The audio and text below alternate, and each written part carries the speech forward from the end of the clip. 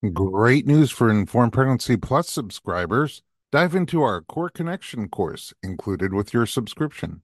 Hosted by Natalie Headings, a pre and postnatal exercise specialist and ACSM certified personal trainer, she's an incredible teacher. This 5 video series equips you with essential insights to understand what your pelvic floor and core are, how they work, and how to enhance pelvic floor and core strength and proper function during and after your pregnancy and birth. Learn about pelvic floor basics, key postural adjustments, effective muscle releases, and breathing techniques for a healthier core and floor. Don't wait. Visit informedpregnancy.tv and get started with the invaluable Core Connection today.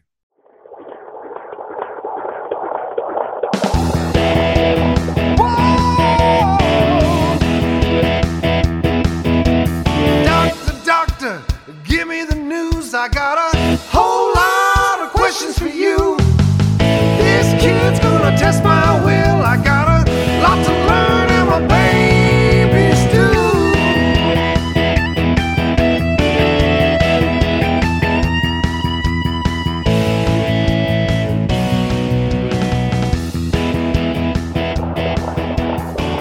Welcome to the Informed Pregnancy and Parenting Podcast. I'm your host, pregnancy-focused chiropractor, Dr. Elliot Berlin.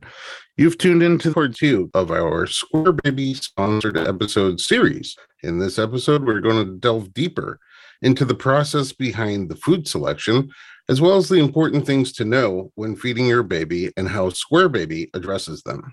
My returning guest is one of the co-founders of Square Baby, Katie Thompson. Welcome back to the podcast. Thanks so much for having me again. I learned so much last time, and today we're going to get even deeper. So I'm looking forward to learning more. Well, the good. kind of things that probably would have been helpful to know when I had little ones. That's right. That's how we all feel. It's all, in retrospect, right? Dang it. All right, let's talk about the research. You put a lot of research and effort into figuring out what makes a square meal for babies. How did you go about doing it? Yeah, that's right. So initially, being a mom myself and cruising through the baby food aisles, what I found was there were so many misleadingly marketed foods. I felt like many of them were fruit heavy. And I really wanted to create a solution for parents that took all the guesswork out of feeding their baby. And I knew that that started with sound research and recommendations. So I dove really quickly into everything the AAP, USDA, and even WIC was talking about related to nutrition. And then even specifically more recently, following the research on food allergies with some of the landmark studies like the LEAP study that shows that introducing allergens early and often can actually help to prevent allergies. And then, of course, like any entrepreneur, you have every conversation with anyone who's willing to talk to you, from allergists to pediatricians to other brands, even sharing insights on, common problems that we're trying to solve. Okay, so I think it's challenging. I wanted to write a coffee table book where you have an issue, a topic, a question in health, and then you have on one side all of the research that you can quote that is pro that idea, and on the other side all of the research quote that's anti that idea. And I think that because there's so much out there, I mean, just even this, you mentioned AAP, which is American Academy of Pediatrics, and USDA and WIC, and then the other studies that came out. I mean, how does a person who doesn't have an extensive background in research even wade through the piles to kind of see what's trustworthy and what's junk? Yeah. Well, in my opinion, it shouldn't be up to the everyday consumer to have to dive that deep into research, right? Like certainly reading, some blogs or newsletters from AAP or something. But as a dietitian, I got my master's in nutrition. We spent a lot of time, most of our time, going through research, picking holes in certain studies, presenting research. And it certainly wasn't the most fun thing for me personally, but it was such a great discipline to learn, to kind of understand how to sift through the BS that's out there, especially now where everyone's a nutrition expert that has a blog or an Instagram post or anything. There's just information everywhere. And there is a lot of stuff that's conflicting, which is very, confusing and frustrating for parents. But certainly, science evolves and that's okay. But, learning to just trust in certain resources like the AAP, that's always such a sound place to go, because that there are layers of individuals and researchers that are approving every word on that website. Yeah, everything's like super scrutinized Mhm. and peer reviewed. That's right. Well, what you're saying is I maybe shouldn't be getting most of my nutritional information from TikTok. I'm sure there's some really good stuff there. I mean, definitely some recipe ideas and some entertainment, which is important nowadays. Yes, recipes and entertainment are what I go to TikTok for, but not my trusted medical references. Mhm. Okay, getting back to you. So you have, and also Kendall, your partner, have research background as well. Yes. Kendall's far smarter than me. She has a master's in biophysics and molecular genetics, which I find hard to even say. But yeah, and she remembers everything she's ever read and learned. She's like an amazing trap of knowledge. It's the best partner to have. Yeah, and then you also worked at Starbucks. Did. Yeah. So that really taught me. So kind of going from a, very clinical focus, research focused master's degree, and then thinking I would end up in the clinical field. I got my first job at Starbucks, which is supposed to be this like 3-week role where I came in and crunched the numbers and told them all the calories and all the different beverage iterations and all of that. And then ended up taking on a more strategic role. And a big part of my job there was to, of course, understand the recent research, but more so, market insights, trends, what customers are looking for, really take myself a little bit, out of just looking at science, and think about the customer. And I think honestly, like that's what kind of brought the two things together for me for Square Baby. It's here's all the science and nutrition over here. And here's this customer with all these pain points. How do I simplify it so that they don't have to read all the research or figure out which brand they can trust, but to really simplify it for the parent?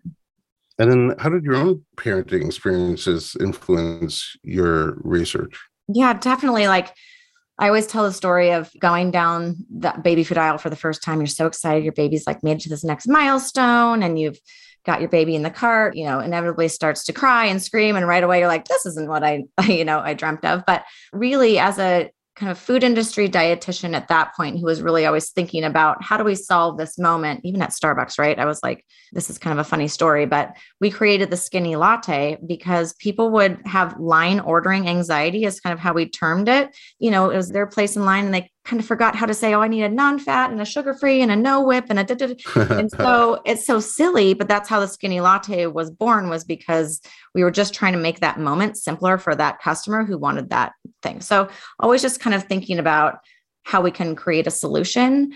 So thinking through all of my own pain points. On the last episode, I told you about how I wanted to get protein in my kid. And I felt like I was stuck with giving him these little beanie weenies in a jar. And I was like, this is not okay. So clearly we're looking for more protein.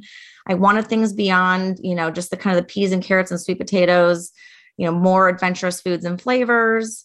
And then, of course, that balanced nutrition was really missing for me. I started to see more and more pouches come on the market. So my oldest kid who inspired this company is 13. So when we were feeding him, pouches were a new thing. It was like this very cool, like, oh my gosh, there's a pouch with kale in it and quinoa. Like, this is so exciting. But I started to become more and more frustrated when I saw that I would flip over that pouch and very often see that applesauce was the first ingredient almost every time. And the sugar was much higher than those brands that have been out there for decades.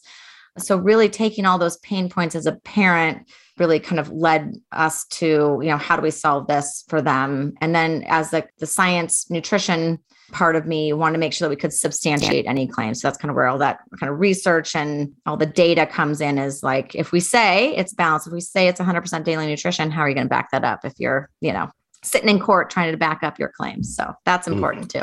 I mean, it's so interesting because how you package something, it's the same thing like a novice trying to read through research. And I have some background in research. It's very challenging for me to figure out sometimes what's truth versus fact. And same thing here with the labels. Sometimes you just look at how something is packaged or labeled and it kind of tricks you into thinking, wow, I'm healthy. I'm going to be so healthy and good for your kid, and I'm more expensive, so I must be healthy. And then if you look a bit deeper, if you know what you're looking for, you all of a sudden realize you have some healthy things in there, but you're junk. Yeah. So when I started at Starbucks, I actually sat on the regulatory affairs team. And so after kind of doing all the crunching of numbers and telling them how many calories were in their venti frappuccino or whatever, I was in charge of all the nutrition facts panels, all the ingredient statements, and all the claims. So I very quickly learned how to kind of read your way down an aisle, right? And see where certain words have no meaning. Like you can say nutritious and it has zero meaning. Anyone could say it on anything, right? Healthy is a very specific definition. So you can kind of see through products to be marketed, how, pictures on a product, as long as it has some avocado, well, they can have a giant avocado on the picture, right? And then it's mostly applesauce with just a teaspoon of avocado. So you start to sift through that. But I think what's the most challenging for, and not just in the baby food category, is that yes, nutrition facts panels and ingredient statements are regulated and should be trusted. But what do we do with that number? How do we know, what amount of sugar or what amount of fat or, what we should be looking for in each product, right? Like those benchmarks aren't as clear to us when we're going down the aisle. Sure. And then they also change over time. So why don't we take a little break, and when we come back, we'll talk about the first 1,000 days. And during that time period, what kind of things babies need and what kind of things would be less good for them. Let's take a little break. We'll be right back.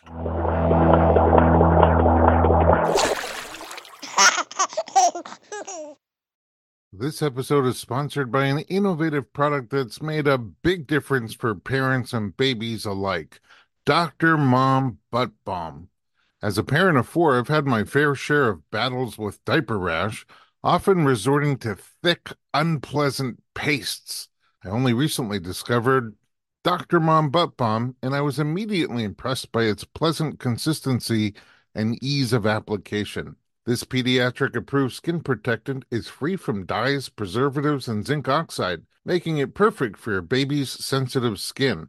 It's designed by a doctor who's also a mom, ensuring your little one gets the gentlest care. A small dab is all it takes to soothe and protect, avoiding the mess and hassle of traditional treatments. With ingredients like dimethicone and petrolatum, Dr. Mom Butt Balm not only soothes, but also restores your baby's delicate skin. Available on Amazon.com and Walmart.com, it's the smart choice for every parent wanting to keep diaper rash at bay. Remember, with Dr. Mom Butt Balm, nothing comes between you and your baby, not even diaper rash.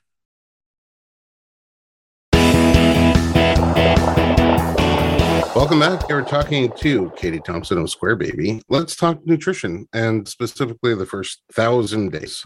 What kind of things do babies need in the first 1,000 days for healthy growth and development? Yeah. So there's key nutrients that, probably most people have heard about or are hearing from their pediatrician, like calcium and iron, zinc, vitamin D. Choline is one people hear about a little bit less. What's choline? It's mineral that's commonly found in eggs, actually. One egg provides 100% of a baby's daily amount of choline. And choline is an essential nutrient for brain development.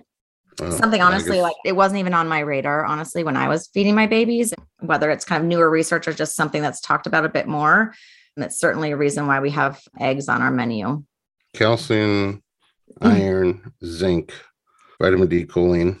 Yep. Omega-3s. Again, all the things that you're probably hearing from your pediatrician. But I think just as important and maybe talked about a little bit less is in the first 1,000 days, you have this critical period for food allergy prevention. This is newer research that's come out from the Leap Petite Eat studies, all very cutely named, of course, but have really, changed the recommendation from, instead of do not give your kid a peanut until they are 3, now it is give your kids peanuts as early as 4 to 6 months and several times a week, because you can actually help prevent food allergies like peanut by up to 80% through early allergen introduction. So I would say that's such a critical thing in this early time, as well as many parents are rightfully very, very scared about anaphylaxis and other, very scary reactions to a food allergy. But before 12 months of age is actually the safest time to introduce allergens, as their reactions are going to be smaller than if you were to delay that introduction. I mean, when someone gives peanuts, let's say for the first time to a kid under 12 months, yeah, do you hold your breath, or do you have to have anything ready, or you? Definitely. Well, first of all, I always say with any kind of, medical advice, talk to your pediatrician or allergist, but generally they say, try these things at home, or whether you're at a doctor's office or at the pediatrician so often that first year, it might be a good idea to do it literally when you're there for a well check or for some other vaccination or something. Why not be there? But yeah. I mean, it's not a bad idea. And like you said, you pretty much live there. Yeah, totally. It's true. The other thing that I did want to note about this first 1,000 days and the importance of this window is palate development. And what I mean by that is just really developing baby's relationship with food, healthy eating habits, and making sure that, in this kind of critical period, which they've actually shown that 4 to 7 months is a very critical window where an infant is most susceptible to liking new flavors, that these early days can really help shape their food preferences. That, of course, then, those healthy eating habits have a lasting impact over time, of course. And then lastly, I would say motor development and oral development skills.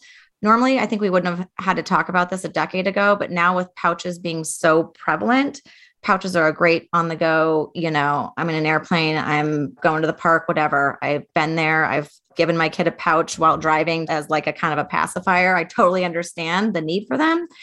But from a every meal kind of perspective, the importance of spoon feeding and finger foods for the oral and motor development skills are really important.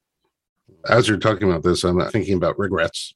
My kids are now older. They're all like tween teenage kids. But, I think that in terms of a healthy lifestyle, the sooner you get them outdoors running around kicking a ball or whatever, the better off they're going to be health-wise. And what you're saying here about food also rings true. Like the sooner you get them liking vegetables and things that have different tastes rather than, super picky kids. I mean, would you say that this has a chance of decreasing pickiness in the eaters? 100%. So if you think about what we feed babies and their acceptance of like, here's some straight green beans and here's some straight broccoli and here's some spinach in a jar and some of the more even kind of what we wouldn't even want to touch, right? Because it looks so kind of muted or, unappetizing or whatnot. They are much more susceptible to enjoying that new food because their taste buds have not grown to, have a propensity or affinity for sweetness or craving salt. Like all of our palates have adjusted to the food we've been eating, right? So some people can put a salt shaker like crazy on their meal because they have built up a tolerance to it. Whereas infants are starting from scratch. They certainly have an affinity for sweetness from breast milk, but it's not the same thing as trying to get a toddler, a strong-willed toddler to try to eat something that they don't think they like, don't want to eat, etc. So this period of time and offering things often and being adventurous is really important. I will also say when it comes to pickiness, it's been interesting kind of, having kids that have grown up and, having so many families over and seeing so many eating situations or whatever, that it's very easy to kind of label your kid as a picky eater and have that be sort of the excuse or make that the easy reason why like, oh, my kid only eats plain pasta. Oh, my kid will not touch that. And it's like, it is a hard fight sometimes, and it's not the easy choice to say, you know what, you're going to try in our house, at least you have to try one bite of each thing. If it's not your favorite, cool, we'll try again. We're never going to make food a fight or a terrible time. But this idea that your preferences can change, I think is important, but also letting a child know that like, if they start to win every food battle, that becomes a very slippery slope. And that's a hard thing to turn around when they get older. That's really hard to turn around. I think also the same with the inactivity, just sitting around. But in my office now, I see so many people for health and wellness care, and you can tell immediately the ones who are turned on to healthier foods at an earlier age and the ones who are turned on to exercise at an earlier age. Yeah. Someone who's 30 like that versus someone who's 30 who's been inactive and eats junk as the mainstay of their diet. It's just two extremely different body types. For sure. And so, again, regrets in retrospect that I didn't get into those things earlier, and also that we did mediocre with the kids. My wife was really good at bringing them healthy foods from an earlier age. But, the picky ones, we didn't push. I presume we didn't push hard enough. And, we're that plain pasta family for one of our kids. There's always time. I taught myself to like most vegetables in my 20s. So. Oh, it's just time to catch up. She's also vegetarian, but she doesn't like vegetables. So it's kind of interesting.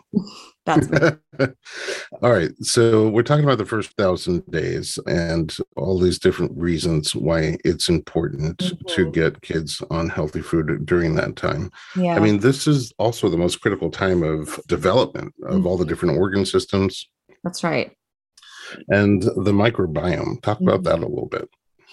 Yeah. Well, gosh, I feel like that's something that when I got my master's, 15 years ago or whatever it was still a bit more of a mystery. I feel like I've learned so much more, frankly, just chasing my own kind of health and nutrition, understanding my own body, but just how interconnected the microbiome is to the rest of the body when it comes to inflammation or digestion and growth, everything, mood. There's so many things that are interconnected, which I know totally makes sense, but I feel like we're learning a lot more about, how early diet, as well as, diet throughout your whole life, but especially early, can really help, strengthen and build that microbiome. So all the good, healthy gut bacteria that will help you to digest your food and, kind of get the most nutrients out of your body. So certainly, all the same foods that, nutritionists and pediatricians have been telling you to eat, with whole grains and fruits and vegetables and lean proteins and healthy fats. It's all the same stuff that's, important from, immune system and brain and body development, but certainly the microbiome benefits from a healthy diet. And we're just every day learning so much more about it. It's like we're just scratching the surface and there's already so much. It's a total puzzle. Yeah. And it's not just bacteria, it's all the microorganisms, and there's gazillions of them. Okay. You have talked about how sometimes the baby food will have quinoa and something green in it, but then it's mostly applesauce. But sometimes those fruits are good for us. Absolutely. That's something that's so important as I, talk about balanced nutrition. And, I kind of tell the applesauce story because it's something that I found to be so consistent across the category. It was like, oh my God, applesauce. Every single product I turn over, it said it was this, 4 food group meal, and it had this big picture of spinach on it. And I would rather it just tell me that this is a fruity meal with a little bit of hidden veggies or something. Like, at least be transparent and honest to the customer, because if they feel like, they've made this really great decision, they're giving their baby all the veggies they need, then that's where the rub is for me. But certainly fruit is a huge part of a healthy diet from a nutrient perspective, fiber, phytonutrients, and just enjoyment. It's just obviously super delicious, and never, would I say cut fruit out of the diet, but certainly looking at our square meals. All of our square meals are balanced with the veggies, fruit, grains, and protein, healthy fats. And what's amazing to me is, we do have fruit in every meal, though sometimes I'll tell you the fruit is avocado. So we get our super savory ones when avocado is the fruit, but you just don't need that much sweetness. Babies don't need an applesauce amount of sweetness. Applesauce is totally fine here and there, but if everything they eat and suck out of a pouch and consume during the day is super sweet, it's going to be real hard to get that earthiness and bitterness and savory food into them, especially if you're going to switch from a baby food to table foods and have them eat the things, that the rest of the family is eating. You're likely not eating, fruity smoothies all day long, and would like for them to continue to, enjoy a variety of foods. Yeah, you don't know me very well. I didn't realize, smoothies, you always think this is the same exact thing for older kids and adults. You think smoothies are going to be healthy, and you're like, okay, I'll have some of the strawberry and banana and, apple. And that's not a healthy drink. Well, here's the deal. So a lot of times when you make a smoothie at home, I've noticed, like, you can always throw, spinach is like the magic ingredient. You can throw in like a stinking pound of spinach into, a berry smoothie, and no one knows the difference. You don't taste it. Yeah. Yeah. Zucchini is another great one, squash. But there's something to be said about, like, whether you're hiding vegetables, right? Like, oh, we're sneaking this in and that's great. But also, teaching your baby to love veggie forward, or, just veggies or veggie forward meals. So we're not hiding it. But I've noticed, so my 10-year-old now, Nolan, who's a total foodie, he really loves these smoothies. So he'll ask for them if we go out, to a coffee shop or something. And he's like, can I get the smoothie? And of course, his dietitian mom, who definitely is, focused on creating a healthy relationship with food, and not, nothing is shamed and everything is a part of a healthy diet. But I'm trying to get him to understand. I go, well, look at the sugar grams on there. And he was like 55. And I was like, that's like, a Coke and a half. And he was like, I get it. I was like, so why don't you have half the smoothie?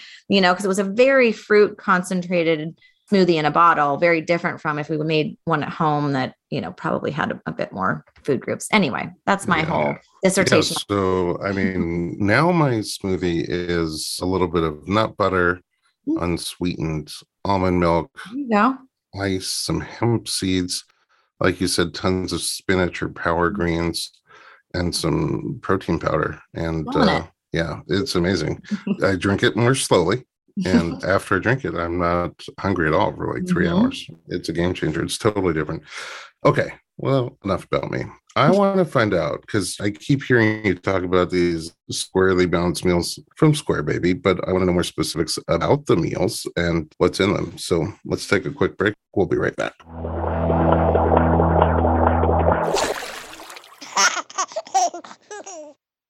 Hey everyone, it's Dr. Berlin, and I want to talk to you about something that is close to my heart. Literally, omega-3. It's a crucial nutrient that's sadly overlooked. With 95% of women deficient, Needed, the supplement brand I trust, created their brand new omega-3 soft gels. Designed by perinatal experts, they support you and your baby's well-being from fertility to pregnancy and beyond. Unlike other brands, Needed's omega-3 is sustainable, pesticide-free, and third-party tested for purity. Plus, my favorite, it has a milder taste and smell, perfect for sensitive mamas. Don't wait. Visit thisisneeded.com and use code BERLIN to get 20% off your initial order. Experience the Needed difference, consciously crafted for your health and the planet.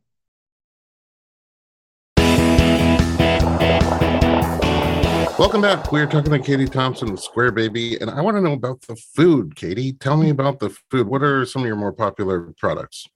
Yeah, so when we launched, we had 20 different meals, and I will say they sold pretty equally across the board, which is pretty exciting. I think people loved having the variety and loved to be able to fill up their freezer with a bunch of different meals and have the whole rainbow.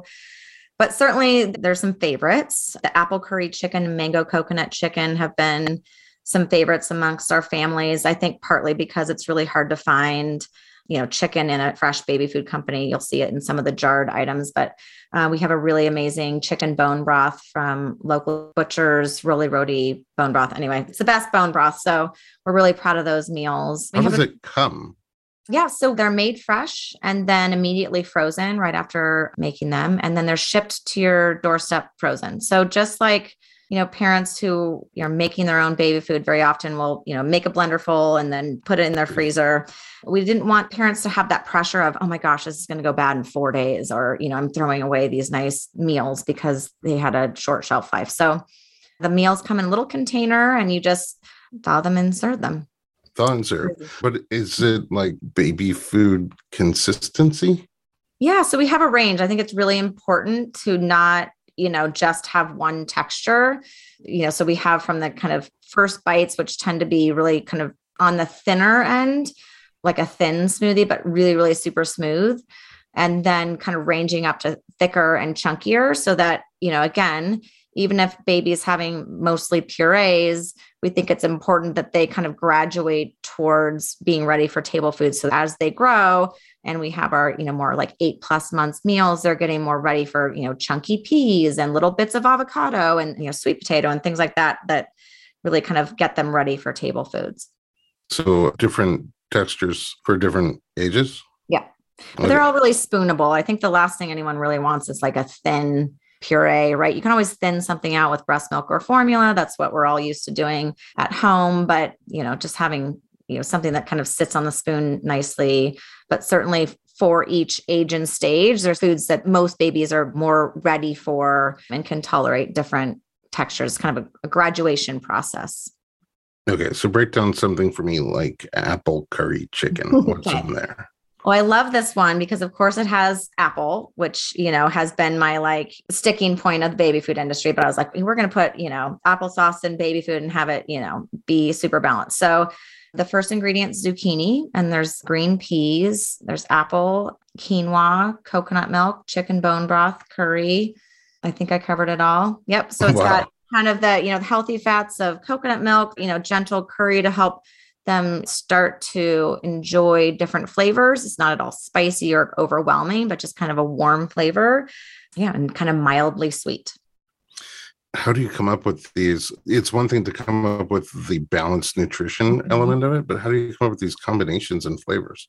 Honestly, I'm definitely not a chef, but cooking enough for your family or just being interested in different recipes and combinations, you can think about like, oh gosh, that would make a really great baby food. But certainly, like I started when I developed the whole square meal system, which is where, all of our meals kind of ladder up to 100% daily nutrition. So each of the meals is square and balanced, right? With veggies, fruits, grains, and protein. And then, for example, an 8 to 12 month old, any 3 of our meals is 100% of their daily recommended veggies, grains, proteins, fruit, etc. So the whole recipe system is all math, right? So like, for example, as we've been scaling up from our commercial kitchen into, a larger kitchen facility, of course, these other R&D people would be like, what you should do is add a little bit more applesauce to this. And I'm like, nope, can't do it. No. That would be the easy solution, wouldn't it? But we stick to that promise of 100% daily nutrition, which gave us parameters. But then just, thinking about flavors that taste good together. And then honestly, we just made a whole bunch of blender baby foods and tasted them ourselves. Mm-hmm. Do your kids have any favorites? They do. I think I might have mentioned in the last episode that my 10-year-old loves the beet berry. Beet berry, yes. Beet berry. So what I loved about this was that, I hated beets until I was 30, and now they're one of my favorite foods. But what I love, which is a great little anecdote for it, this working, quote unquote, for Nolan, was that the first time we made strawberry shortcake, he asked to put beets on it. And I happened to have fresh beets, and I literally sliced them up on top of his strawberry shortcake. Oh, wow. And he was like, thank you.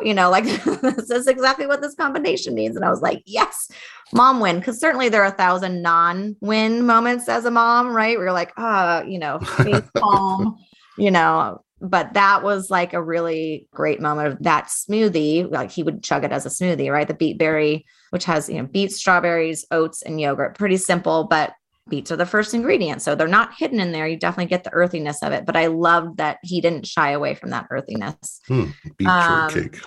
I know. And then we use a lot of our purees as dips or sauces. So I've literally served our avocado greens, which is like a guacamole, at a Super Bowl party. I did add a little bit of jalapeno and some salt because we don't salt our meals. But I thought that was pretty cool that nobody knew they were eating a big vat of baby food until the reveal. Yeah. We'll tell you what looks fantastic to me, hazelnut pumpkin pie.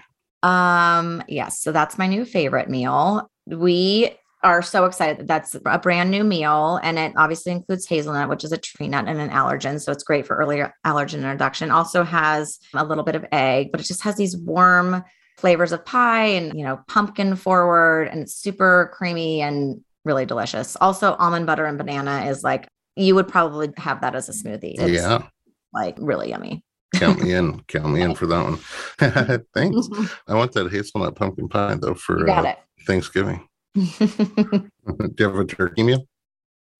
We do. We have a turkey tacos meal. We actually started this collaboration with One Potato a couple of years ago, and because their top selling meal was their turkey tacos. And I'm like, well, I can turn that into baby food. And so it has the turkey bone broth and avocado and bell peppers, corn, cumin, lime, super yummy. Also kind of like a really yummy guacamole. I feel like we have the easiest Thanksgiving dinner. You've salted. Yeah. I'll send you an assortment. Okay. Rainbow. My nutritionist always said have like lots of different colors in your food palette. I found out the hard way she wasn't talking about the colored sprinkles. That's right. I know. My kids will be like, look, mom, I'm eating the rainbow. And it's like a handful of Skittles, right? I'm like, Skittles. Vitamin S. No, I think that's probably the easiest takeaway for any parent. Like, none of us should have to look at every label and count, gosh, has my kid gotten 100% of their iron today? Am I counting up the percent DVs on the back of the nutrition facts? Like, we don't live like that. But what we can think about is what colors has my kid eaten today? So you're not going to have a rainbow in every single meal. It's great if you do. That's amazing. But, have they had enough green today? The purples and the reds. And the reason behind this is obviously it's beautiful, but each color brings in a different phytonutrient, different, cancer fighting properties. And together they really provide you with the nutrition you need. Even white vegetables like white potatoes and cauliflower, obviously white and brown foods like beans and whole grains can be a part of that rainbow as well. But I think that's a great takeaway for kind of one, balance your plate, try to get the food groups on there and in some amount of balance, and try to get your kid as much of the rainbow as you can in a day.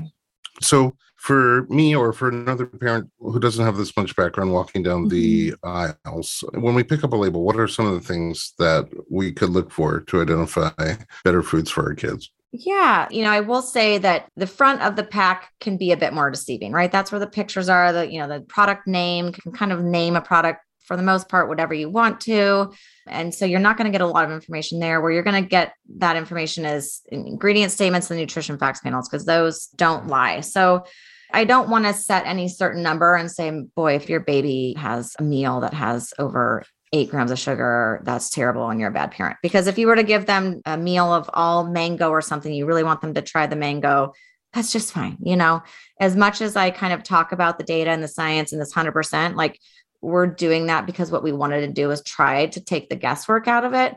But if you're choosing other brands or you're developing recipes or just feeding baby from what you have at home, all of those things are totally fine. I think taking away some of that idea that it needs to be so prescriptive and perfect is, for all things parenting, is a good idea, right? Like we don't need to be perfect all the time. But in general, what I like to do is kind of see through the BS of potential marketing. So if something is kind of touting green beans or whatever, and again, you see fruit as the first ingredient and it's got over 9 or 10 grams of sugar, well, that's fine. You're probably not giving them that many green beans. You're probably giving them quite a bit of the first fruit ingredient.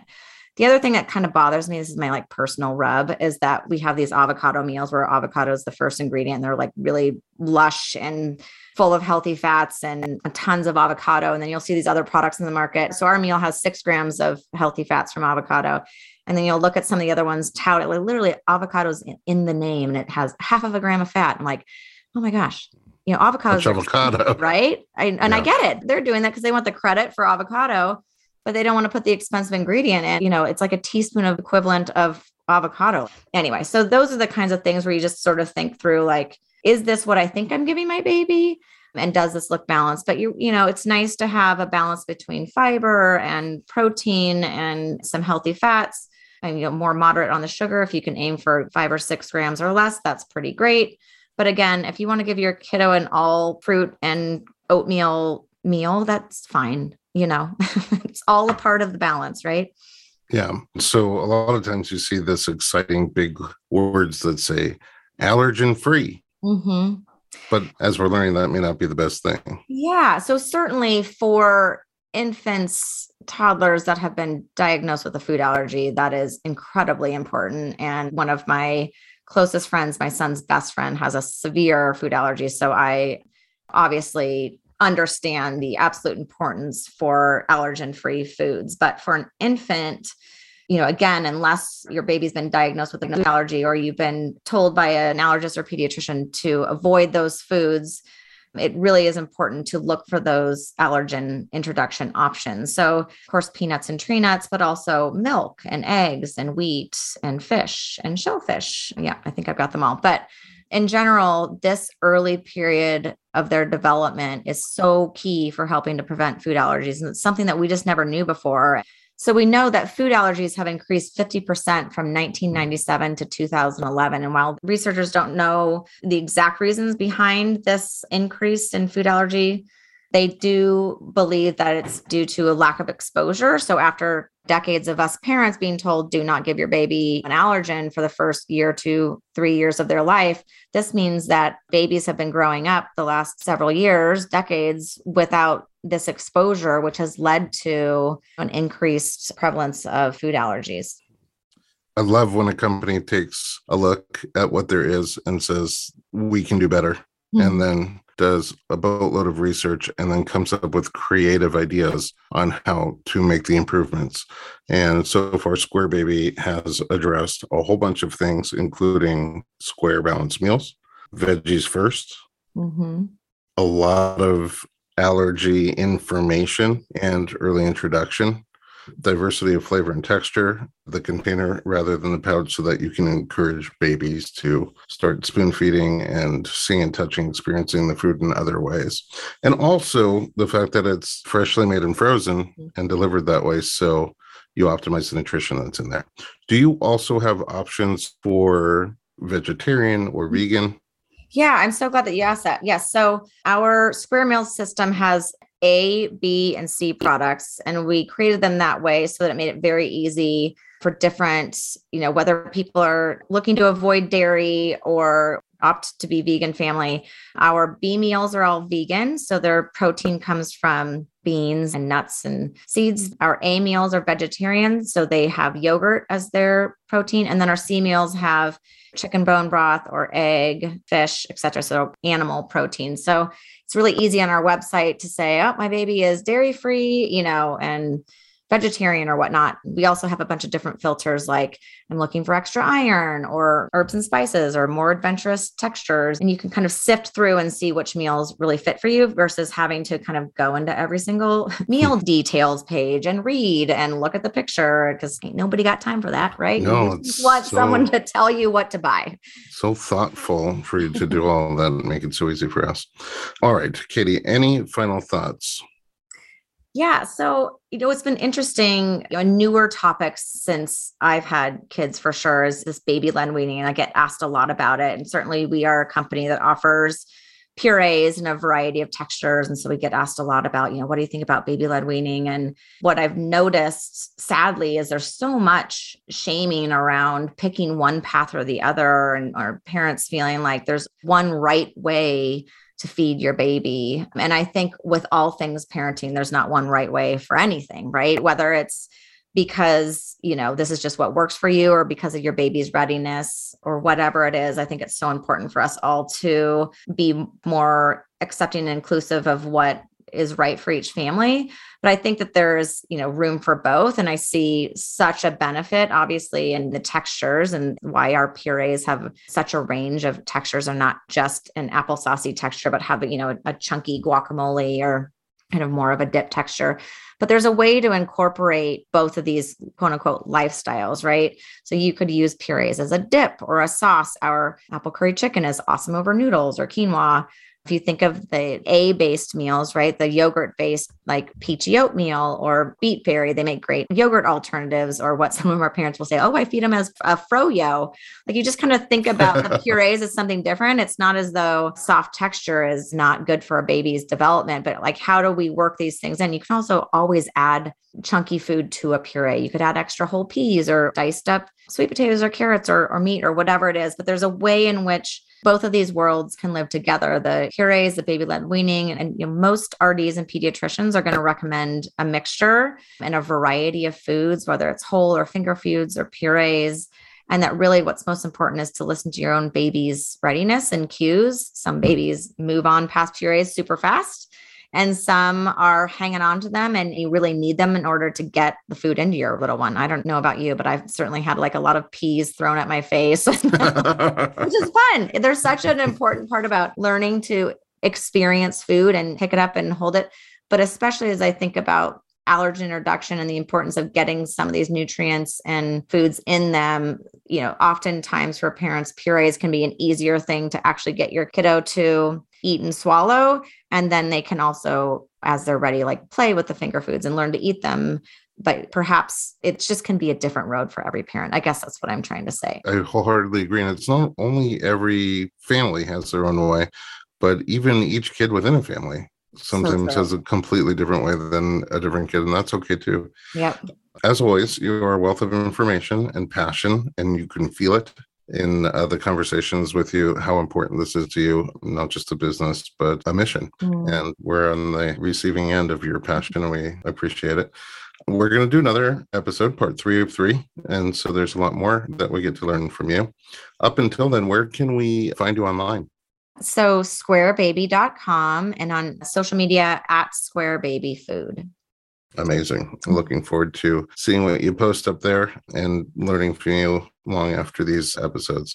Katie Thompson, thank you so much for joining us. And at home, thanks for listening to us. We look forward to seeing you on that Instagram as well at Dr. Berlin. It's DoctorBerlin.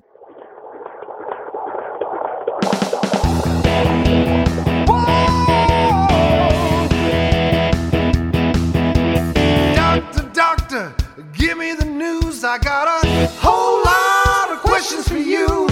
This kid's gonna test my will, I got a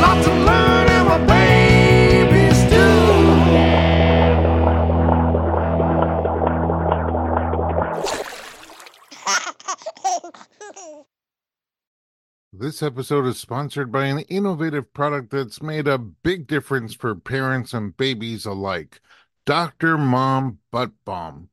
As a parent of 4, I've had my fair share of battles with diaper rash, often resorting to thick, unpleasant pastes.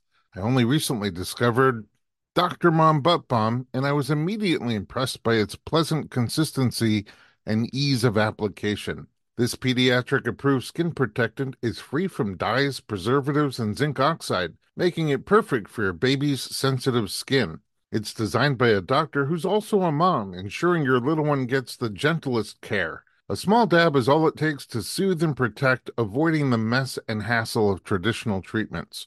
With ingredients like dimethicone and petrolatum, Dr. Mom Butt Balm not only soothes, but also restores your baby's delicate skin. Available on Amazon.com and Walmart.com, it's the smart choice for every parent wanting to keep diaper rash at bay. Remember, with Dr. Mom Butt Balm, nothing comes between you and your baby, not even diaper rash.